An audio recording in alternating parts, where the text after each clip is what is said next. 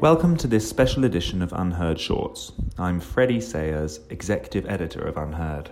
I sat down with New York Times columnist David Brooks to talk about his new book, The Second Mountain, in which he talks about his personal crisis and the renewal he has experienced over the past few years and tries to learn lessons from it for society in general. In particular, I wanted to find out whether his vision of a world based on commitment and community could ever become a practical reality. David Brooks, great to be with you. Thanks for talking to Unheard. Could you give us just a kind of overview? So you climbed in your life what you call the first mountain, achieved a great deal of worldly success and a lot else, and then you crashed down into a valley. Right. And so there's a book about moral renewal, how individuals and societies get out of the valley. And so the nature of the valley, I think for me personally and for society in general, is that we live in a culture of hyper-individualism, a culture of meritocracy, which tells us certain lies, that career success can make you feel fulfilled, that life is an individual journey, that you're not a soul to be saved, you're a set of skills to be maximized. And subtly the message it sends that people who are smarter and more successful are worth slightly more than everybody else. And that's a very pernicious signal to be sending. And so I played that game, the meritocratic game, and I had way more career success than I ever thought I would. But I found I was getting more disconnected from others, from my friends, my relationships. And so in 2013, I just sunk into a valley where my marriage had ended, my kids had gone away to college or were going to go away. And I had weekday friends who I could talk about work with, but I didn't have that many weekend friends, the sort you actually do life with. And so I spent that period alone and realizing that it was in part a failure of myself and a failure of values. And so I spent 6 years thinking, how does a person or how does a society get out of that valley? Is it quite a brave departure for you to kind of go into your personal journey in that way? In the first draft of this book, there was none of me in it. But a friend said, it's a book about relationship, you have to talk about yourself. And the only way you build relationship is with vulnerability. And so I thought I should be vulnerable. And I think the problem I had, which is a problem of disconnection, I wasn't really in deep relationship with people, is a problem, frankly, a lot of people have in society. There's a great rise of alienation, great rise of depression, suicide rates rising, and tribal warfare. All this is because of alienation and bad relationship. We're so used to reading these kind of social science books, which are packed with charts and backed up with data. Yours isn't. Right. It's more like, this is my experience. I think this would be relevant to other people. I think one of the great descriptions of writers is that we're beggars who told other beggars where we found bread. Right. And so I think a lot of people we all want to lead deeper and better lives. That's just part of human nature. And I happen to spend 5 years reading a lot of books about it and coming across a lot of quotations that help me understand it. And quotations and bits of advice and maxims that put a name to things that I think a lot of us feel intuitively. One of my favorite lines in the whole book is from a friend of mine. She said when she had her daughter, she found she loved her more than evolution required. And I always like that because we all do things for evolutionary reasons. Sometimes we do things to pay the rent, but there's an extra layer of enchantment to human life, which is the love a mother has for her daughter, which is, Mozart, which is Chartres Cathedral. And so paying attention to that extra layer of magic, I think is an important part of life. And I wanted to try to understand, how does that magic enter into us and how is it created? When critics say, where's the evidence? Right. Just because this worked for David Brooks, who says it's going to work for anyone else. What is your response to that? Yeah, well, there's some data about our social problems, about the levels of alienation, distrust, suicide rates, deaths of despair, but there's not all that much. It's mostly, when your heart is swelling with joy or whether your heart is constricted in pain, there's no data for that. Yeah. Whether you feel your soul soar or whether you feel degraded, that's not measurable. And so a lot of the most important parts of life are beyond measurement. And that's just a fact of human nature. And if we reduce everything to neuroscience, which I wrote a book about, and if we reduce everything to data, which I put in my newspaper column a lot, you're missing the elemental aspect of life. And I just wanted to put that front and center. Life is a qualitative experience, not a quantitative experience. The quality of your relationship with your friends is what really matters. And that's really, you can measure touch points, but you really can't measure how good a friend are you. It sounds Christian when you're talking like this. Right. It seems like you keep the kind of overtly Christian stuff almost to the fringes. It's not an explicitly Christian book. Right. But have you found that it's resonated more with Christian audiences, and are you careful about that? Not really. I mean, I think you don't have to be Christian or Jewish or Muslim or even religious to believe that you have a soul. And I try to say that, you know, if you believe in God or not believe in God, that's not my business. But I do ask you to believe that you have a soul, that there's some piece of you that has no size, weight, color, or shape, but gives you infinite value and dignity. That slavery is wrong because it's an obliteration of a soul. Rape is not just an attack on physical molecules, it's an attack on a soul. And so what our soul gives us is moral responsibility. It makes us all equal, because we're not equal in height. We're not equal in our brain power, we're not equal in our muscle power, but our souls are all equal. And that's the fundamental basis of human equality. And our soul yearns to be good. Everybody I've ever met wants to lead a good life. And that source of desire to be good is a very powerful motivator in our lives. And if you're not taking account of that motivation, you're really misunderstanding human beings. And I do think a lot of economic and social science research assume that people are driven by self-interest. But I look around the world and I meet a lot of people who are really driven by a desire to be good with others. And so we've underestimated ourselves. So do you think we have become overly focused on economics generally in our culture? I think we've become overly focused on it. And our view of human nature has been too much shaped by the economic model. And so my shorthand is we become... Do we blame Adam Smith? Or who do we blame for this? Smith was okay. He had the theory of human sentiments, which really was about all this. But there was a strain of Enlightenment thought, Locke, Rousseau, others. Somebody pointed out that there were about 5 or 6 key figures in the rationalist Enlightenment. None of them had kids. And so and plus they were certain sort of male, frankly, and therefore they were blind to the systems of care that were surrounding them, that were being built by women. And so I do think that male, highly rationalistic Enlightenment thought sent us askew, and didn't, like in Hobbes, his state of nature, he imagines our state of nature, there are no families. It's just raw individuals. Atomized. And it's hard to have individuals without families. Somebody has to give birth to them. And so it's an abstract view of human thought, and I think it sent us careening off in a slightly wrong direction. So are we looking for a pre-Enlightenment we're not going world? back. How far are we going back? I used to say you can define a conservative by how far back they want to go to, but we're not going back. No. And so we had sort of had a 1950s sense of community formed during the war, really. And that was a tight form of community, but it was also very stifling. It was very racist, very sexist, and we were right to leave that behind. Right. But we've had 60 years of individualism now, and we've sort of run out the string on that one. So it is, if it's not going back, it's still a correction. Right, and a correction toward community. So I say we're too individualistic when we should be more communal. We're too utilitarian when we should be more moralistic, frankly. And we're too rational when we should be more emotional.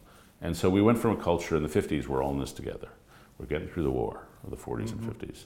Then in the 60s, we had a culture, I'm free to be myself. I just want freedom. And that was good, but we pushed it too far. And now I think we have 2 options. One is revert to tribe, where we all sink back into our ethnic tribes or some other tribe and we war with each other. And the other is I commit to you, that we build our lives around commitment making and about making promises to each other. And the argument of the book is that a really well-lived life is based around 4 big commitments, not all of them, but usually, to a spouse and family, to a philosophy or faith, to a community, and to a vocation. And if you commit to 3 or 4 of those things, and you commit deeply to them and you execute your commitments well, you'll probably live a pretty joyful life. The community one of those 3 is particularly interesting because you mentioned these 2 different directions, tribalism or a better version of community. It's kind of how you define your community that's the key question, isn't it? Right. A kind of ethno-nationalist has chosen to define his or her community as their race. Right. Someone else may choose it as their online forum or whatever. It's like what scale and which communities are going to count in this modern world? Right. Yeah, and I make a distinction between tribalism and community. And community is something you're joined by a common love for something. You all love your town, you love a cause, whatever, you love a faith. Tribalism is organized, it's a common bond, but it's a bond built out around a common hatred. Yeah. You all hate an other, so it's always us, them, friend-enemy distinctions. It's a zero-sum mindset. They're trying to get what we have. It's a scarcity mentality, and it's always build walls, erect barriers, fight back. And if we enter the 21st century as just reverting to tribe, it's not going to be a very pleasant century, and we've gotten a good start on that so far. What I think will be the challenge with this is that we talk about a kind of correction from a liberal revolution that went too far, but what that will sound like to people is less freedom. Yeah. You know, and that's the kind of PR challenge for any of these kind of ideas, right. That if you say to people, you've got too much freedom, you're still going to have freedom, but just a little bit less, right. That's not going to be a vote winner. I've really come to think the definition you have in your head of freedom is tremendously important in determining how you live. So there are a lot of different meanings of the word freedom. One of them is absence of restraint. I got no ties on me. Freedom from. Freedom from. But then there's freedom to, or the capacity to. If I want to have the freedom to play the piano really well, I have to tie myself down and practice every day. And so you have to bind yourself down in order to have the freedom to do things. And the classical version of freedom to is if you don't discipline yourself, you'll be a slave. You'll be slave to your passions, slave to your vices, slave to your fears. So total freedom is not actually freedom after all. Right. And when I was in my the dark phase of my life in 2013, I really discovered that freedom sucks. That political freedom is great and economic freedom is pretty good, but social freedom, being unattached, is really not a good feeling. And you're just unremembered because you're really uncommitted to anything. And so tying yourself down socially to others or to causes is a way to give yourself much more power than you would have if you were just unrestrained. From the heights of what we were talking about right to the dregs, Brexit is obviously an issue that's totally paralyzed and dominated our politics for the past couple of years. Do you think there are lessons from the kind of things you're talking about in your book to our political situation here? Yeah, I do. I do think when you leave people naked and alone without healthy communities, they do what their evolutionary roots tell them to do. They revert to some form of tribe. And so one of the things you notice about the Donald Trump vote, for example, the people who voted for Trump, they had okay incomes, but they were living in communities that were struggling. And so they were living in communities where they were seeing their kids not get jobs. They were living in communities where opioids were spreading. And they saw the social fabric tearing around them. And they felt threat. And with some legitimacy in rural America, in Iron Rust Belt America, in the north of England, you have seen communities that have been struggling. And at the same time, you see communities that are going through a gigantic and unprecedented demographic transition. And so a certain number of people are going to say, my life is getting worse, strangers are coming to my town, this is not going in the right direction. Yeah. And so in my response to both Trump and Brexit, and I realize they're different, is that they're the wrong answer to the right questions. If then we are now, as two societies, the US and the UK, in the valley, is that not maybe a more optimistic take of where we are? Maybe this is creative destruction that is necessary for people to reach the kind of realizations you're talking about. Yeah. Do you feel more optimistic now than you did 5 years ago? For sure. Because I do think, you are what you make of your valleys. And I think Brexit and the Trump victory have taught us a lot about our countries. We learned a lot what other people were thinking that were maybe not in our social circle. And so that was tremendously informative. And I do think societies move forward. They learn. You end the book with something called the Relationist Manifesto, which is a bold word and sort of implies a political movement. The chapters or the sentences are then numbered in what looks a little bit like a biblical setting. So it's sort of halfway between a Bible and a political program. I read the Communist Manifesto before writing it, which is an excellent book, by the way. The Marx and Engels were really good. But I wonder if you have thoughts on vocabulary, because that we had a communitarian thing around 10 years ago. People have tried. You're using the word relationist.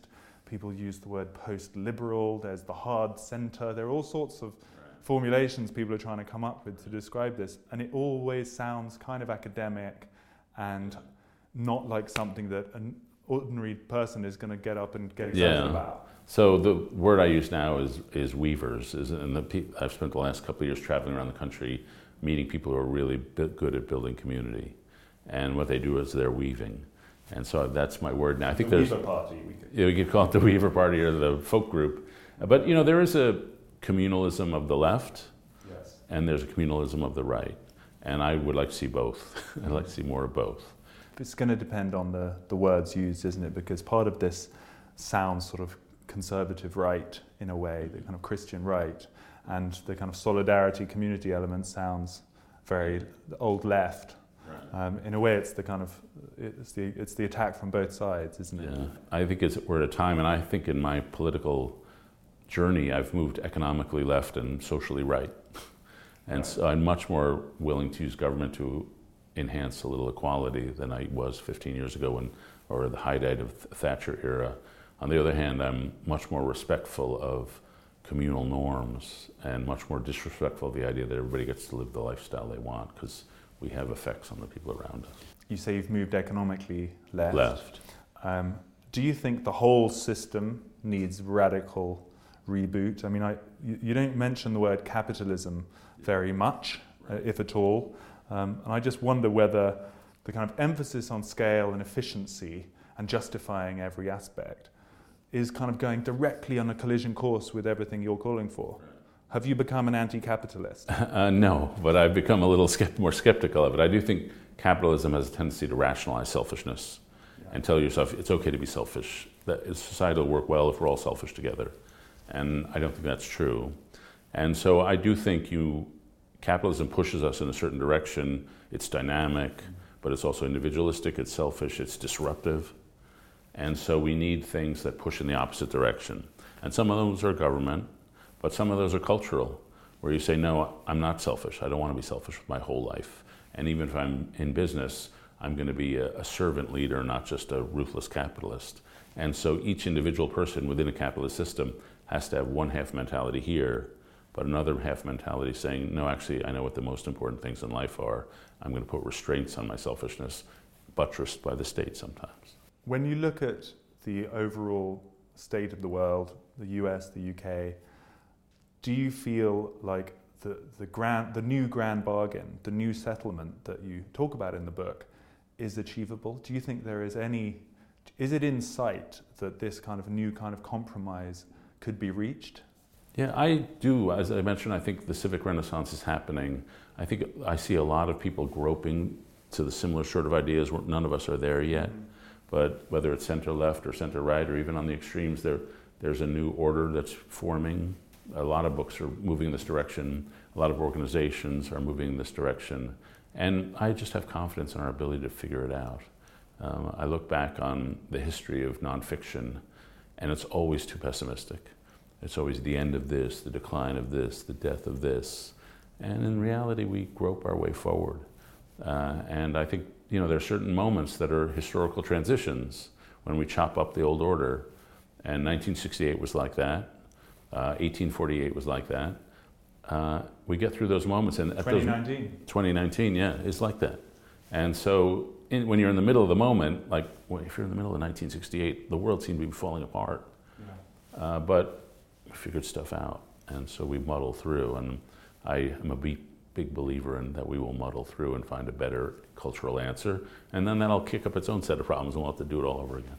We will find our second mountain and climb it. We will. Hopefully. David Brooks, thank you so much. Okay, thank you. It was fun.